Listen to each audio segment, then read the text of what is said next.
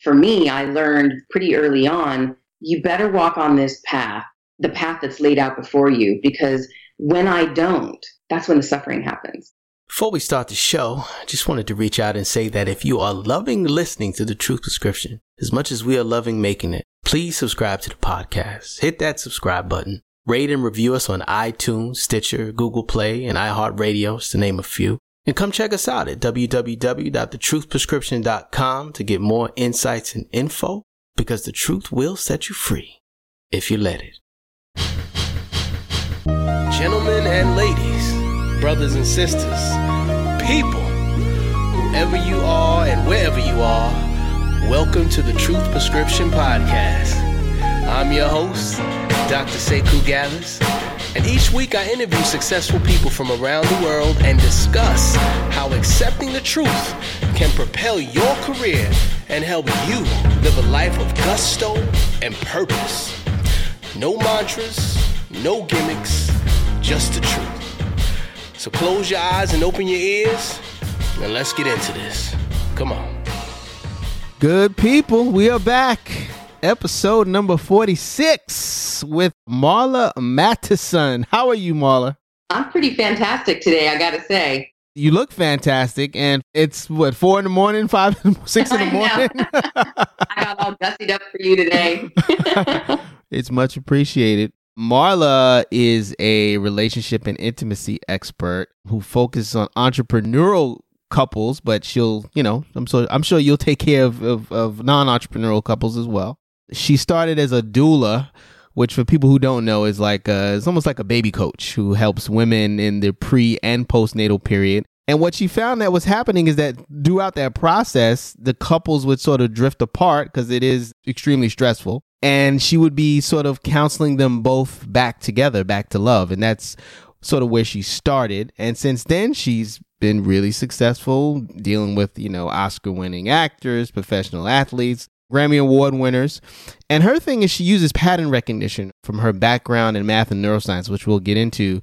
And she uses that to sort of choose new ways for the couples to look at each other and look at the relationship in a brand new way using creativity. So as a creative person, as an artist, I really like that approach. It's different and it's not your typical sort of, psychological breakdown. Let's, go in and dig up all the old stuff and, Right. I like to say it's a very logical approach to emotional material, right? So we bring in the science and the pattern recognition to deal with the very emotional material around relationships. Yeah. Marla, tell me, I've listened to a couple of your interviews and you talk about your background in neuroscience. What is your background in neuroscience and math, and how did you sort of figure out the framework that, I'm going to relate this to relationship counseling, relationship coaching, really? Right. Well, so I went to UCLA. Got to shout out the Bruins. And I studied mathematics with the applied sciences, with the medical and life sciences. So I actually studied chemistry, physics, biology, math, and neuroscience because I couldn't get enough of all that. Were you going to be a doctor? I was going to be a doctor. I wanted to be an OBGYN because I was a doula for so many years. And I was like, I wanted to help change the Western medicine profession, and I got all on my high horse about it. And then I realized I don't want to fight that battle. No. I just want to love. That's all. That's it. There's not going to be a lot of love in that battle. No, not a lot of love there. So, we all do our part. And I realized, I really love the neuroscience. And I didn't realize that people don't calculate trajectories and they're not running calculations all the time. I run calculations kind of all the time. Like, when you're walking down the street and you're walking in one direction and someone's coming at you and you're thinking, they're calculating, right? They know to not run into me directly. But you know what? People are not always doing that. It was just shocking to me to find out that, well, not everybody does what I do. And so when I realized that I could take pattern recognition and look for how someone shows up in their relationship, how one partner shows up, and then how the other partner shows up, and how those two patterns fit together in an unhealthy way and create an unhealthy outcome, that of course you could undo that and unravel that and look at the parts of it and look at how each partner is coming to that pattern and shift it at the root. And the root is the family lineage, right? We are literally gifted our entire family lineage from our parents' parents, and beyond. And we're carrying the burden of whatever they gave us as a gift. And we get to make a decision on if we want to continue that gift or if we want to shift it and change it and grow it. And it always takes effort if we're going to do that. Yes, change takes effort. And, it's funny. I like your use of the word gift. Because normally gifts are things that you want to receive, right? But some of these patterns you may not necessarily receive. I think I'm interviewing Dr. Ian K. Smith later today. One of his things is that happiness, 50% of happiness this was studied, 50% of happiness has been found to be genetic. And I thought that was so interesting. It makes sense though, doesn't it? Half of my DNA came from my mother and half of my DNA came from my father. So coiled into the DNA is all kinds of stuff that we have no idea what it is. And we're still discovering it. Brain science, neuroscience is a huge field. And it's just getting, we don't know so much about the brain. If we knew more about the brain, we would elevate, we would evolve in a different way right now. It would have a huge shift if we could understand more about the brain and how it impacts our daily lives. And that's what I love to do. I love to see how, when you're in a conflict with your partner, something's happening in the brain. It's very hard to make a new choice when you're activated in a conflict. That's one of the hardest things to do. And so I use neuroscience to help couples understand the science behind what's going on so that they understand it's not their fault. When you turn into a crazy person when you're fighting, it's really not your fault. It's a genetic thing. It's in our DNA as humans to, fight, flight, or freeze. And what we will go into a little bit later is that you actually teach couples how to rewire their neural pathways through the do-over or the redo process, which is really cool. Yeah, you checked that out. Of course. It's just rewiring. That's all it is. But we're going to get into it. So look, let's talk a little bit about you now. Let's get into a little bit of the personal and professional truth of Marla Mattison. Now, for my new listeners, I will just let you know the premise of the show. I used to say this really long diatribe, but the bottom line is that we as people, as human beings, ignore truth. And we ignore truth because it's painful, because it's difficult to deal with, difficult to swallow, and it's uncomfortable. And it's not until we accept those truths will we be able to move past certain barriers, blockages, and continue to be successful. So, Marla, do you want to do a personal truth or professional truth first? Let's go personal. All right. We going right. We're going deep. We're going deep immediately. I like that. Go right on in. So tell my listeners a story about something that you were dealing with, a truth that you were ignoring, that in your personal life you had to come to terms with. And once you accepted it, you were able to move past that blockage. Okay. So this is going to be a little different, a little different because it's very new, actually. This is on the newer side for me. Okay, good. New is good. We're always growing and evolving second by second, minute by minute, day by day, month by month. Yes. Ooh, I like that. So, okay. I know. You should see her hands all flying up in the air. She's brushing her hair back. This is your thing, the not body language, nonverbal cues. Like, you're giving me all the nonverbal cues right now. You're letting it out. You're releasing I'm letting it out. That's so perfect. I love it. Okay, here's the deal. I realized I was waking up in the morning in a bad mood. And that sounds normal, maybe, for some people, but I'm a happy person. And through the work I've done, personal work I've done recently, I realized that I am love, like at the core. I'm a very joyous, happy, loving person, and I exude love. It's one of the reasons why people love to work with me is, I have that balance of tell it to you straight and a lot of love and compassion. And I had onboarded somewhere along the line not to be too happy. Don't let anybody know that you're too happy. And it showed up in not wanting to be happy in the mornings on a totally unconscious level. I didn't realize it was happening until my partner Julian was like, I think we need to work on the mornings. I like Julian, man. I like him. What I've heard of him, I like him. Yeah, you'll have to have him on sometime. He's amazing, and he'll tell it to you straight. That's for darn sure. So what happened was I realized through my family lineage, and my family lineage is Jewish, there is a lineage of persecution in the Jewish lineage, right? So it's like when you're walking around on the street in the old days, like, don't be too happy, don't draw attention to yourself, don't shine too much, don't be too bright, and don't be too happy. And so I realized that. And then, of course, I incarnated into a family who reinforced that pattern. With my sister, I felt like I couldn't be brighter than her or happier than her or more wonderful than her in any way because I didn't want to upset her. Not coming from her necessarily, just she was older and I wanted her love, right? And my parents, they had a little bit of the narcissistic traits, never officially diagnosed or anything, but they care about themselves. And so I grew up in a household where it wasn't okay to shine really bright. Okay, there wasn't a lot of room for me there. And so over the years, I learned to dim that light. And I know that almost anybody can understand that and relate to that. But then how do we come out of that? How do we come out of the place where you realize you're dimming your light and you say, screw it, I'm just going to go for it. I'm just going to shine out bright. And so that piece for me of realizing that I was waking up a little curmudgeon-y, a little grumpy, a little scroogey, like curmudgeon-y. I like that. Like a pirate with a patch and everything.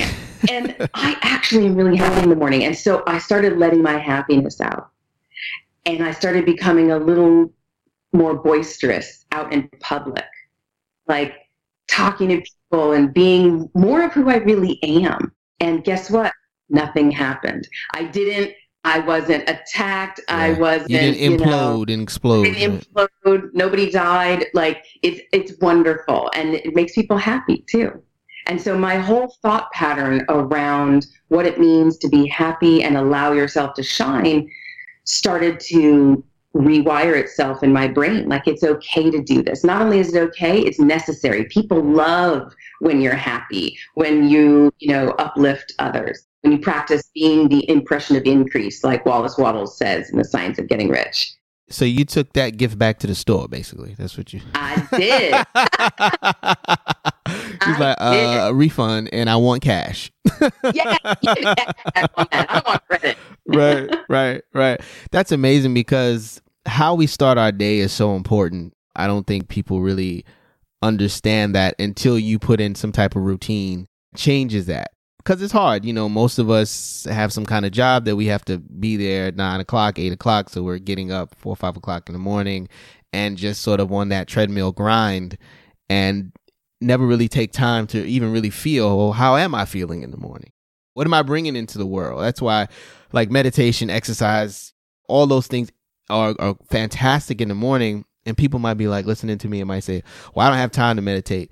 Everybody has 2 minutes, so I don't want to hear it. Tell your mind, stop lying, and do something, because any little thing can vastly change your day. And I'm sure you can be a testament to this. Just tell us, how has your day changed since you started doing that, like from beginning to the end? Well, I think the biggest thing is that my partner, Julian, doesn't have to walk on eggshells at all anymore. He didn't have to navigate around the grumpy woman in the room. and it wasn't that long. I wasn't spending hours there, but I was spending a few minutes there, and I could feel him trying to navigate around me. And so I think that's the biggest thing, is that because he's all joy. That man is filled with joy.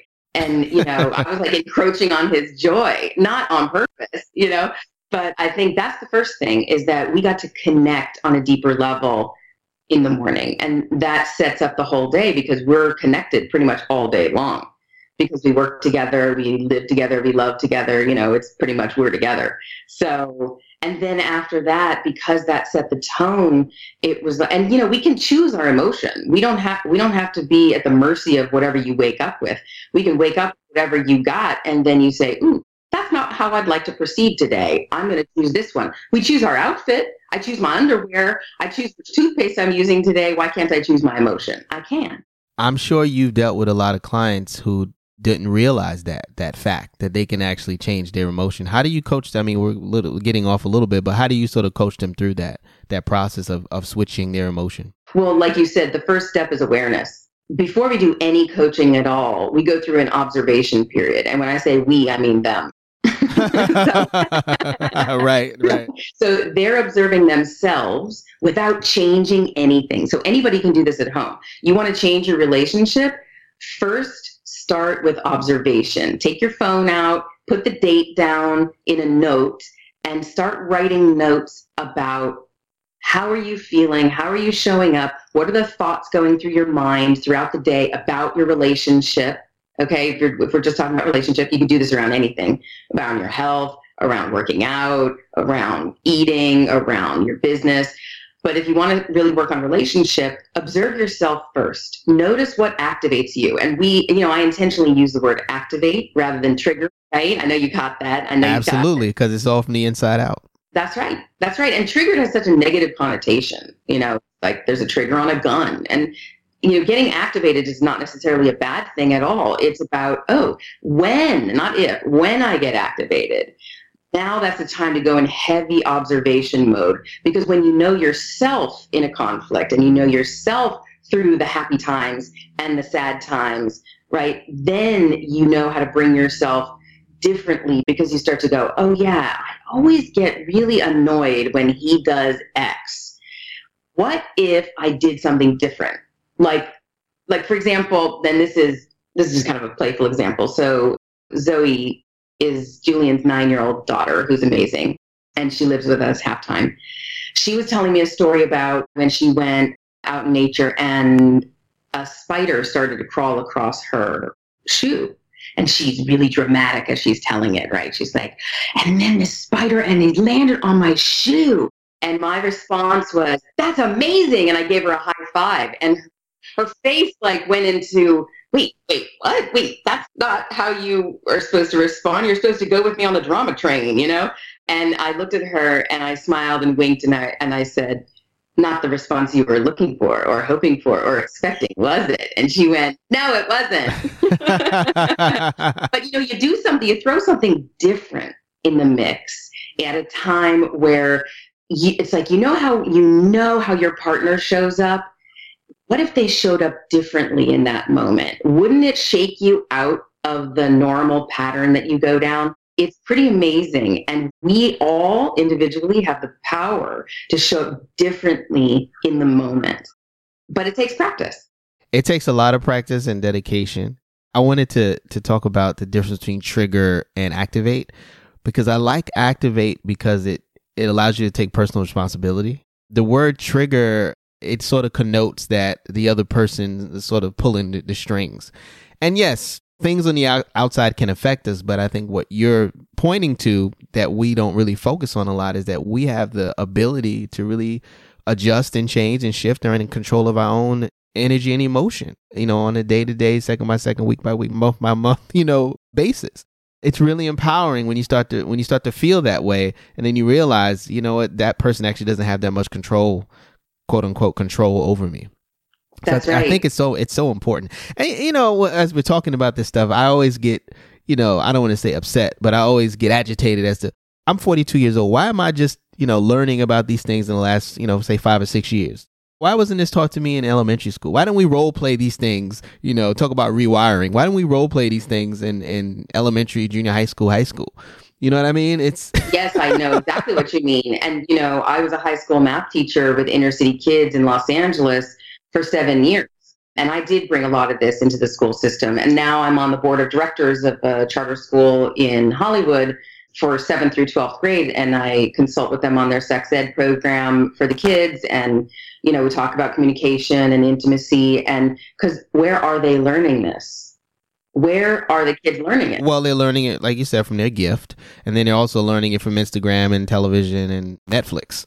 So and porn. That's where they're learning intimacy from. And it's pretty scary because porn was meant for entertainment, not for education. There's nothing wrong with it. It's just, it's not for children. So, and if we don't stand up as parents, as adults, as humans that care about the next generation, what are we leaving behind? What are the gifts that we are leaving behind for the whole generation? And I think you're right. I mean, we need to be teaching intimacy training, communications training in elementary schools. And some people are. Some schools are really progressive and they're doing amazing work. And then there's the rest, right? Because they don't have the resources and they don't have the people driving behind it. All right. So let's go to a professional truth. Now, I didn't even know this. You were a high school math teacher and on the board of directors. So you're doing a few things professionally, and you were a doula and you're a college student. Through your whole professional life, give us a true story that illustrates a blockage that you were ignoring and that you ultimately accepted and was able to move on. This sounds really arrogant, so I'm just going to go with it, but it's actually really tender and vulnerable for me. So I'm just flagging it because not a lot of people know when I'm being vulnerable because it sounds like however it sounds. So I'm just going to flag that. So I realized that I was capable of earning a lot more money than I was earning. When I was a high school math teacher in Los Angeles Unified, I earned like about $62,000 a year, before taxes. And then I always made a little extra money because I did extra things for the school site and then also for Los Angeles Unified, and then also taught things around the country for other teachers. And I realized I know I'm capable of earning more money, significantly more. And when I realized that, and yet I didn't know how to do it, because without changing careers, and I just didn't know what to do. I just had that truth inside of me. I sought out a very high-level coach on mindset to help me break through my money mindset material. What was the coach's name? David Nagel. You know David? He was on your podcast. I just interviewed him. Isn't he fantastic? He is fantastic. And I read the book. But anyway, the reason I asked you, because as you were saying it, I was, getting flashbacks from our interview and also from his book. So continue. But yes, the information in the book is excellent, really awesome and inspiring. He's a spectacular human. And it's like, this is the kind of thing, when he had the courage to break through his money mindset material, 25 years ago or whatever it was, working with Bob Proctor, he claimed that for himself. And then all of his students from then on got the benefit of his new claimed gift, right? He claimed that for himself. And I guess I should have said newly claimed gift, but in any case, I was a math teacher, not an English teacher. But for me, as I claimed that for myself, from working with him, investing in coaching, investing in myself to say, I know I can do this. And I'm willing to have challenging conversations with people to see if they want to work with me at the level that I want to have the investment, meaning my prices, right? They don't get to determine my prices. I determine my prices. And so I left the teaching profession and went full-time into coaching. And I literally took a leap of faith. And I had been a coach for years, as a doula back in my early 20s, I was coaching couples all the time. And beyond that, I ended up doing business coaching and leadership coaching and all kinds of training. And I went through personal communications trainings. I have like a whole long scroll list of, certifications and trainings and everything. And it's like, all right, it's time to implement these things. It's time to really get these things out into the world.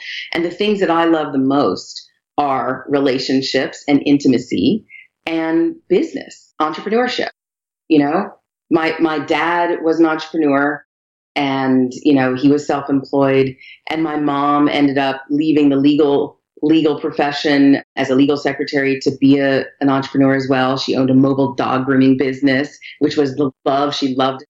And so, yeah, my professional truth was I was capable of earning a whole lot more money, and I was willing to do the work and put in the effort to have my greatness really shine out. You can see the theme here. It's like, it's okay to shine brighter than you could ever imagine.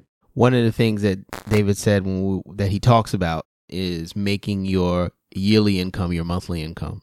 And that's what he helped me do and beyond. Which is fantastic. I'm sure that because in the book, he really talks about techniques to get there, and I don't want to spoil it, but there are definitely tried and true methods, techniques. This is not like hocus pocus or, some crapshoot that may or may not happen. It's like, it's pretty scientific, actually. It's logical. This is one of the things I love about it. I love about him. He's very connected to the woo-woo space, the very new age space, but he's very logical, very practical. And that's what resonates with me, because obviously I'm very logical and practical and very connected to the woo-woo world. And I love that. It's a great balance because, you can really connect with people at multiple levels. Wherever they're at, all of us can improve. Money is not that important to some people. That's great. You don't need to have tons of money if that's not your calling.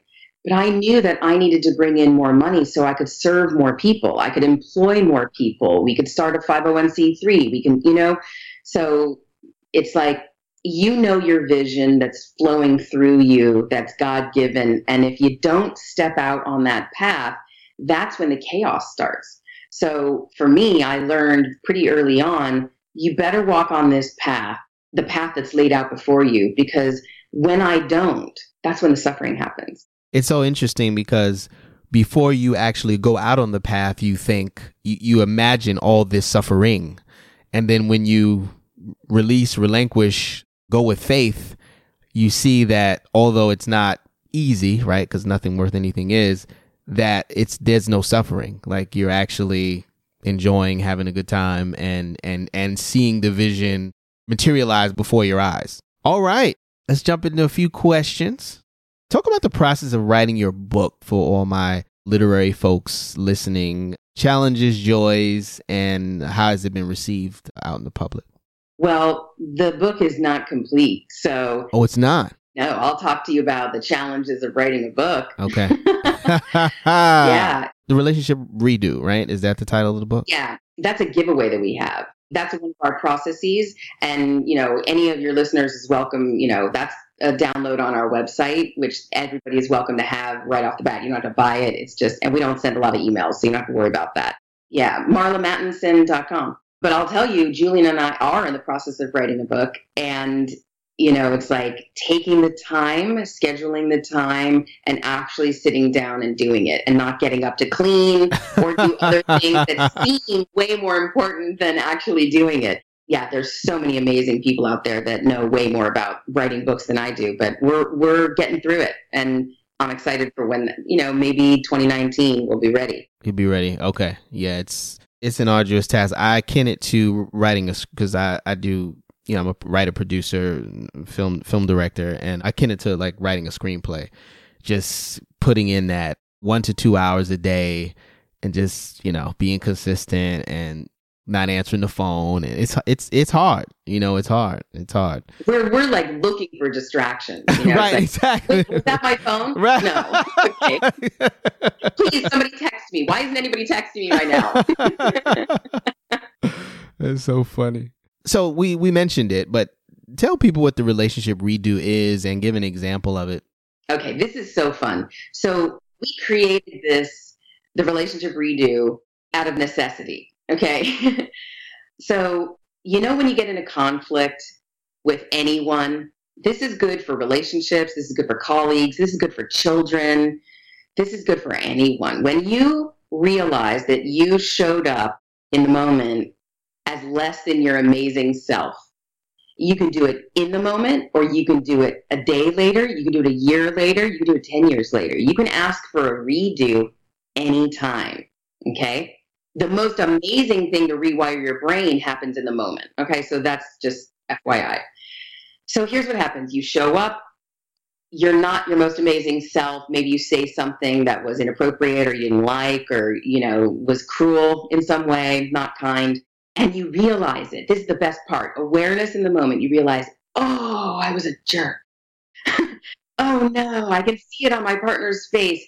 They're about to come back at me with some ugly.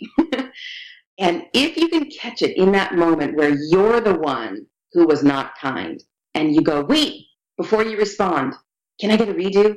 Can I get a redo? I didn't do that so great. And if they say yes, which hopefully they say yes, because why wouldn't they want you to redo something that you didn't show up great for, right?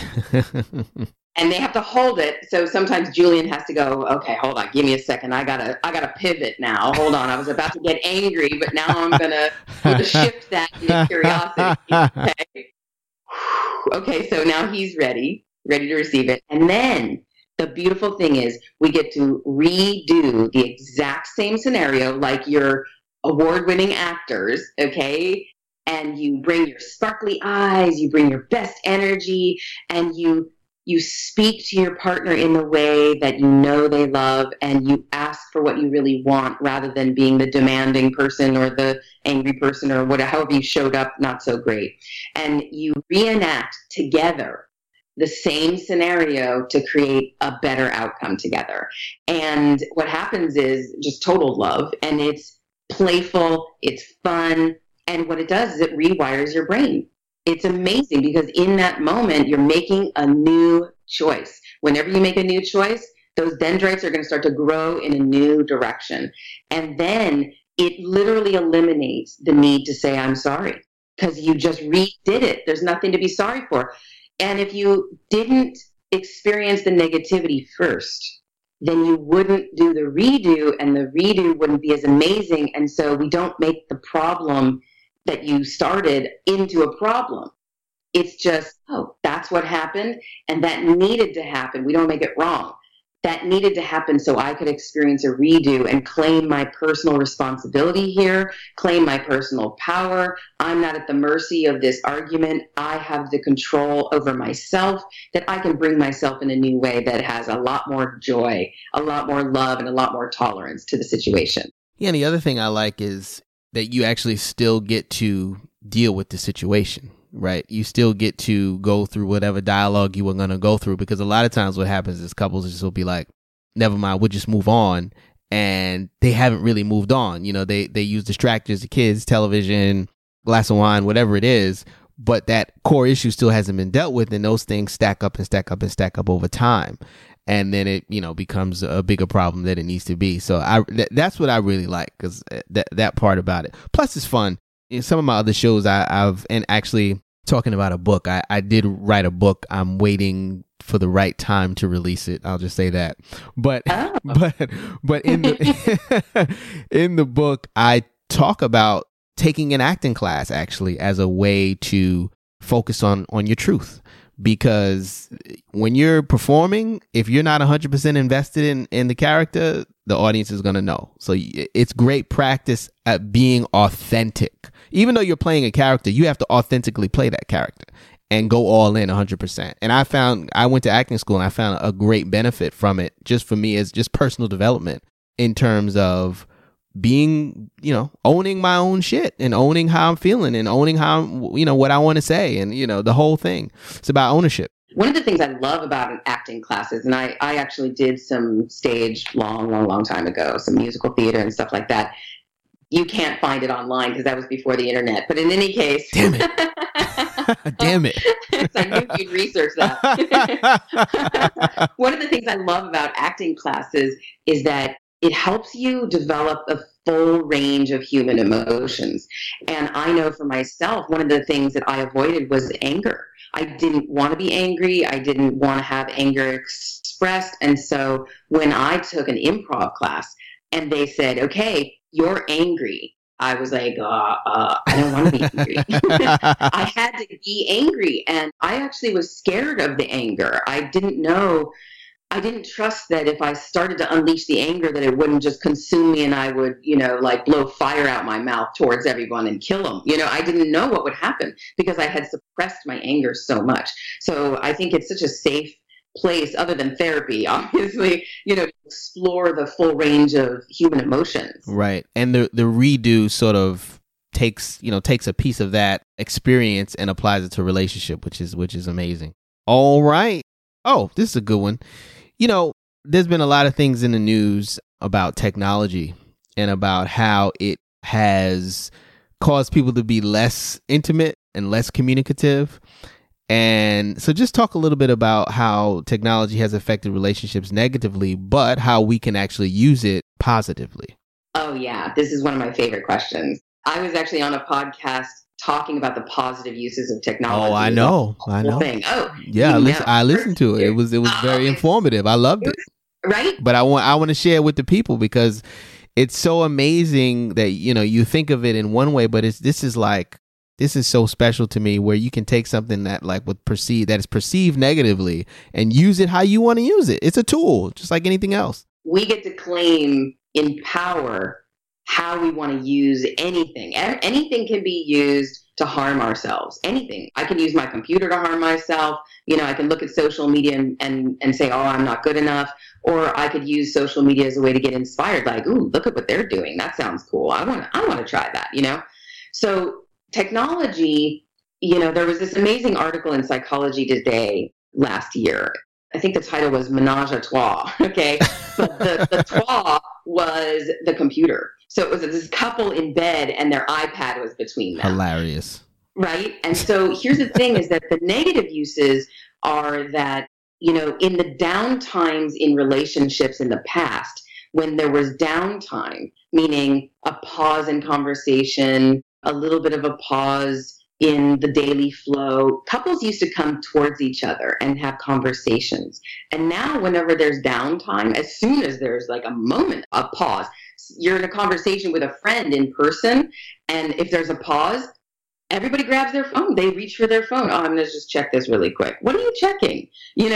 And so what's happening is we're using our downtime, which could be used for connection with our partners, with our friends, with ourselves, and we're reaching for technology to self-soothe and to fill the space. And this is why meditation is so important, is because we need to get comfortable with the silence. We need to get comfortable with nothingness, because that's where all the creativity comes from. We need spaciousness, right, to let it come in. If you're filling every moment, then how can anything new come in?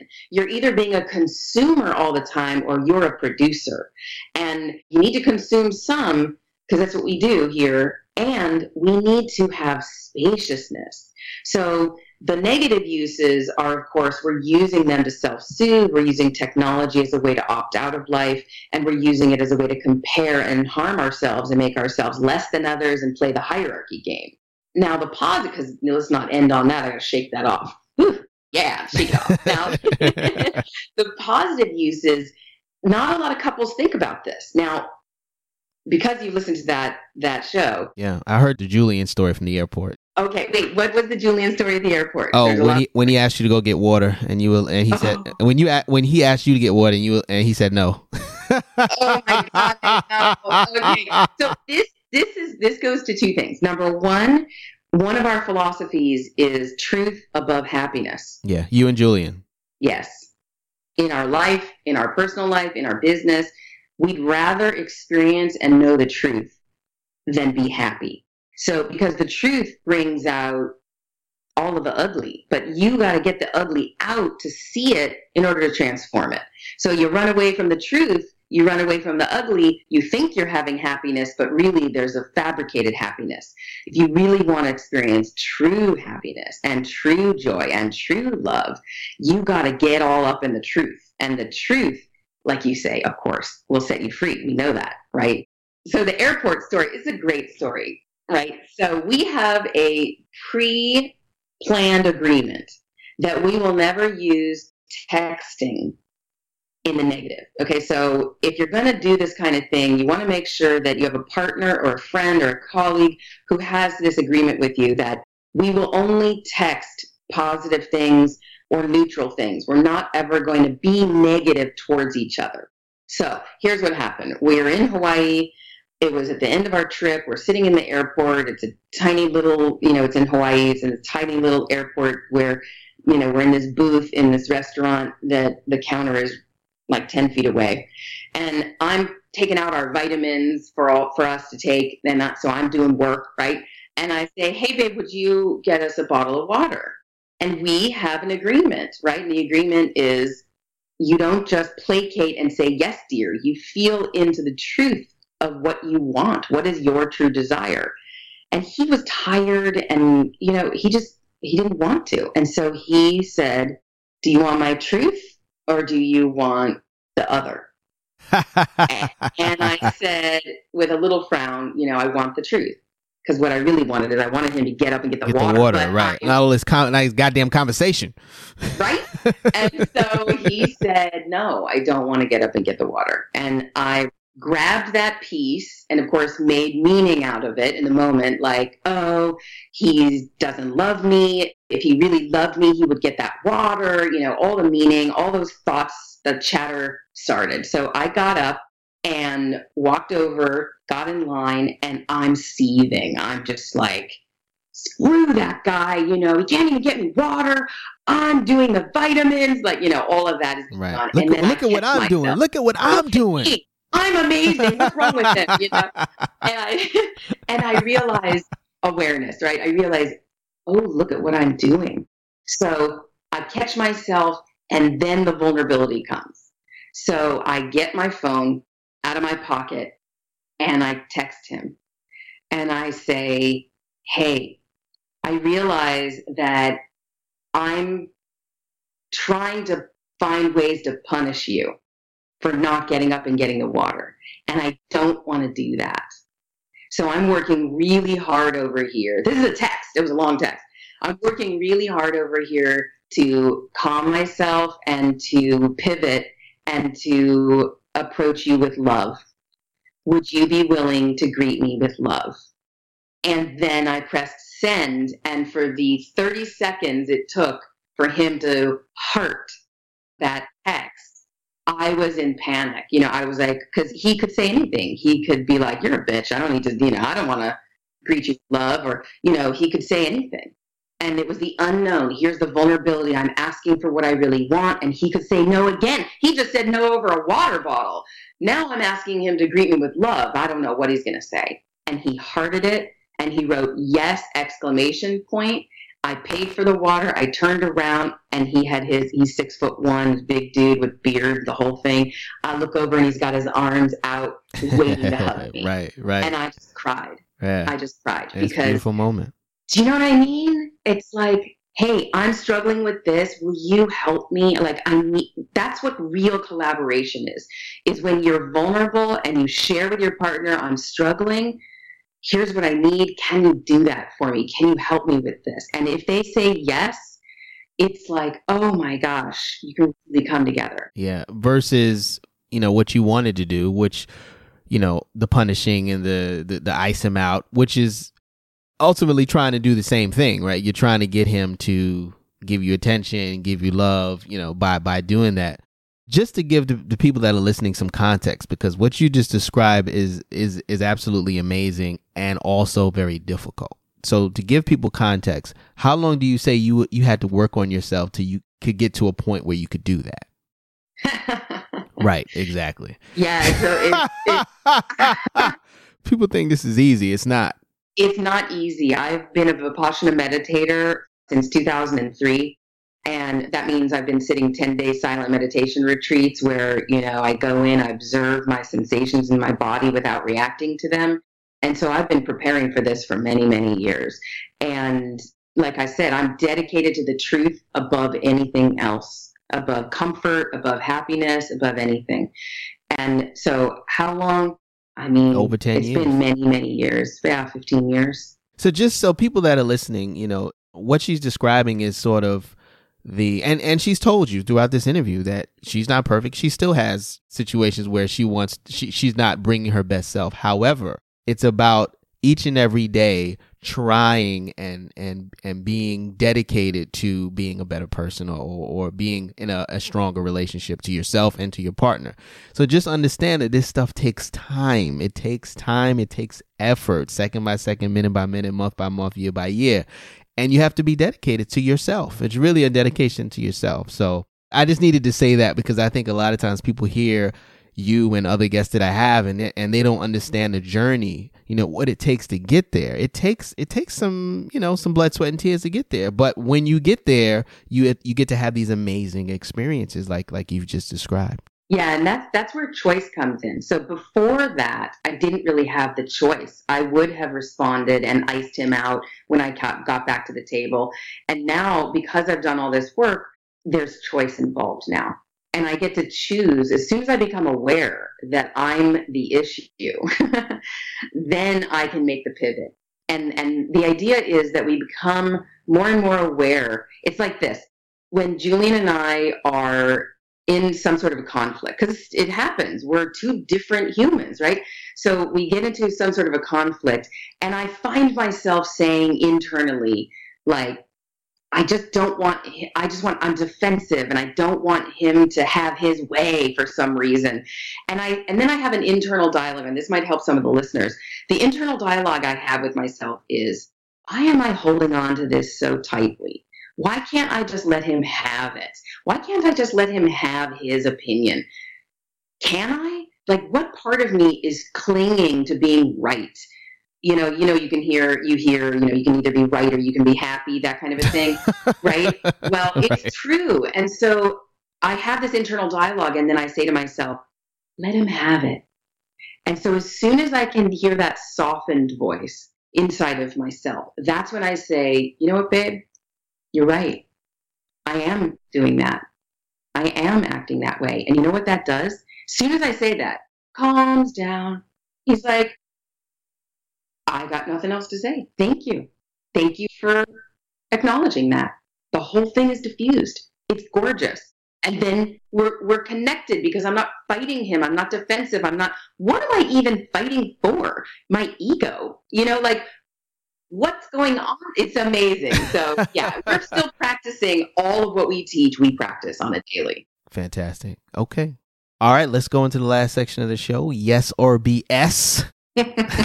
So I'm going to make a statement and you're going to say yes or BS. If you agree with it or if you think it's bull, you can expound on your answer or not. It's up to you. Okay. Number 1, freedom and connection are impossible to achieve simultaneously. BS. That's so amazing because my whole career is about that.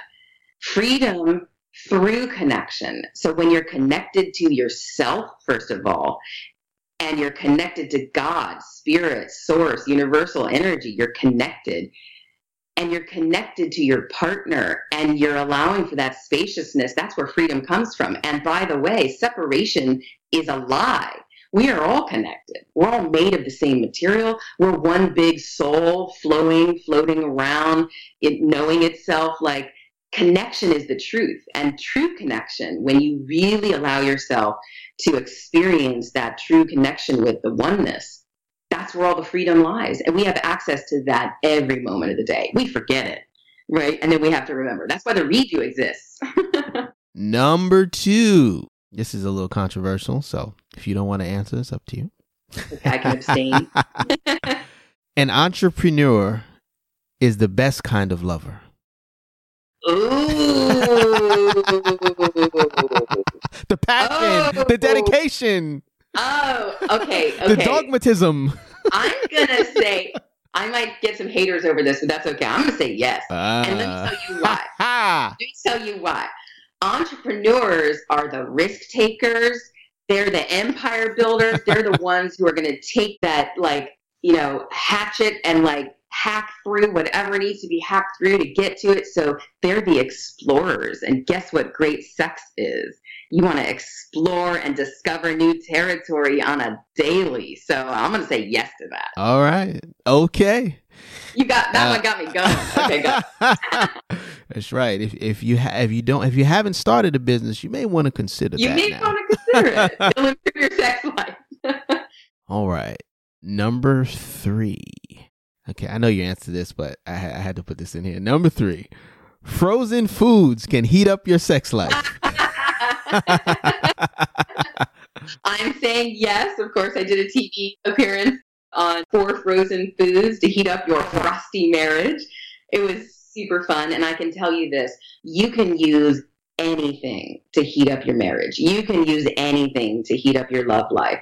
You know, it takes a little effort, but the idea of that TV segment was that, you know, if you put the effort in to even frozen foods, make a frozen pizza and get a bottle of wine or some sparkling cider, whatever you want to do, and sit down, have a movie night with your partner. Like, you can use anything to show your partner that you care and that you're putting in the effort, because that's what we really care about. Like, do you want to be with me? Yeah, put in some effort. Yeah. So frozen foods work also. Okay. Love it. You did your recon. Number 5. Nonverbal communication is more important than verbal. Yes. Yes, it is. You can tell that from go to a party or any space where there's a lot of people around, and you can see whom you're attracted to energetically, like who you'd be like, I'd like to talk to that person. Not necessarily even for sexual reasons, but just because they're the way they move their body, the way their facial expressions are, you know, the tone of their voice, not the words they're saying, but the tone. You're like, oh yeah, I dig that person. And similarly, if someone's curmudgeon-y, right, and they got their arms crossed and they got a furrow, like, oh, maybe I'll stay a little clear of that person. So I say yes to that. Number 6. Maturity in relationships is difficult before age 35. Maturity. I mean, I guess we would have to really define that. I'll say this. Mature reactions in relationships are difficult before age 35. I'm going to say BS to that one, because I know some young 20s somethings who are very good at that. And so even if there's one, that proves it. So I'm going to call BS on that. Okay. I was going to skip this one, but I'll go into this. Number 7, last one. Discussing emotion is unimportant when coaching couples. Ooh. It's unimportant? Right. Unimportant. And the reason I put this in here, because I heard you say that a lot of times you just try to deal, in the beginning, you just try to deal with facts and patterns. Yeah. I'd say in the beginning, it's unimportant. Eventually, you have to work through the emotions. So I'm going to do a yes, BS combo on that one. Okay. But I am going to say that in the beginning, when we go through the logic, I think it's important for couples to understand intellectually what's happening, so that then they can deal with the emotions with the intellectual understanding, and they can use their logic to work through the issues together. Because when you only use the emotions, it becomes a big problem, because it becomes volatile, because emotions, that's what they're there for. They're there to be volatile and, you know, big, and it doesn't help when you're trying to work through issues. It helps when you get into your logic, so that you understand what's happening on a physical level, on an emotional level, you know, and then on a spiritual level, on a bigger picture, you know, that you came in with a soul contract with your partner to work through this material. And that's your obligation and your responsibility to work through that material. It's funny when you said the emotions are supposed to be there, I was thinking like, yeah, like if a 1,000-pound rhinoceros is running after me, I need my emotions, you know. But that's how we interpret it, you know, when we're in those very highly, you know, emotional situations. We interpret it like, I mean, I've heard you say this, that our partner is the enemy, and you know that this is a fight, and you know we need to protect ourselves. It's so interesting. Yeah, on a biological level, we in a conflict with our partner, we on a biological level view our partners as a threat. Like a crazy lion, you know, but it's not true. It's just, that's why we get so reactive. Okay, cool. Well, that's all I've got.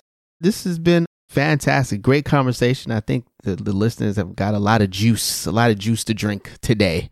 Tell the people where they can find you, how they can connect with you, and if they're interested in coaching and working with you.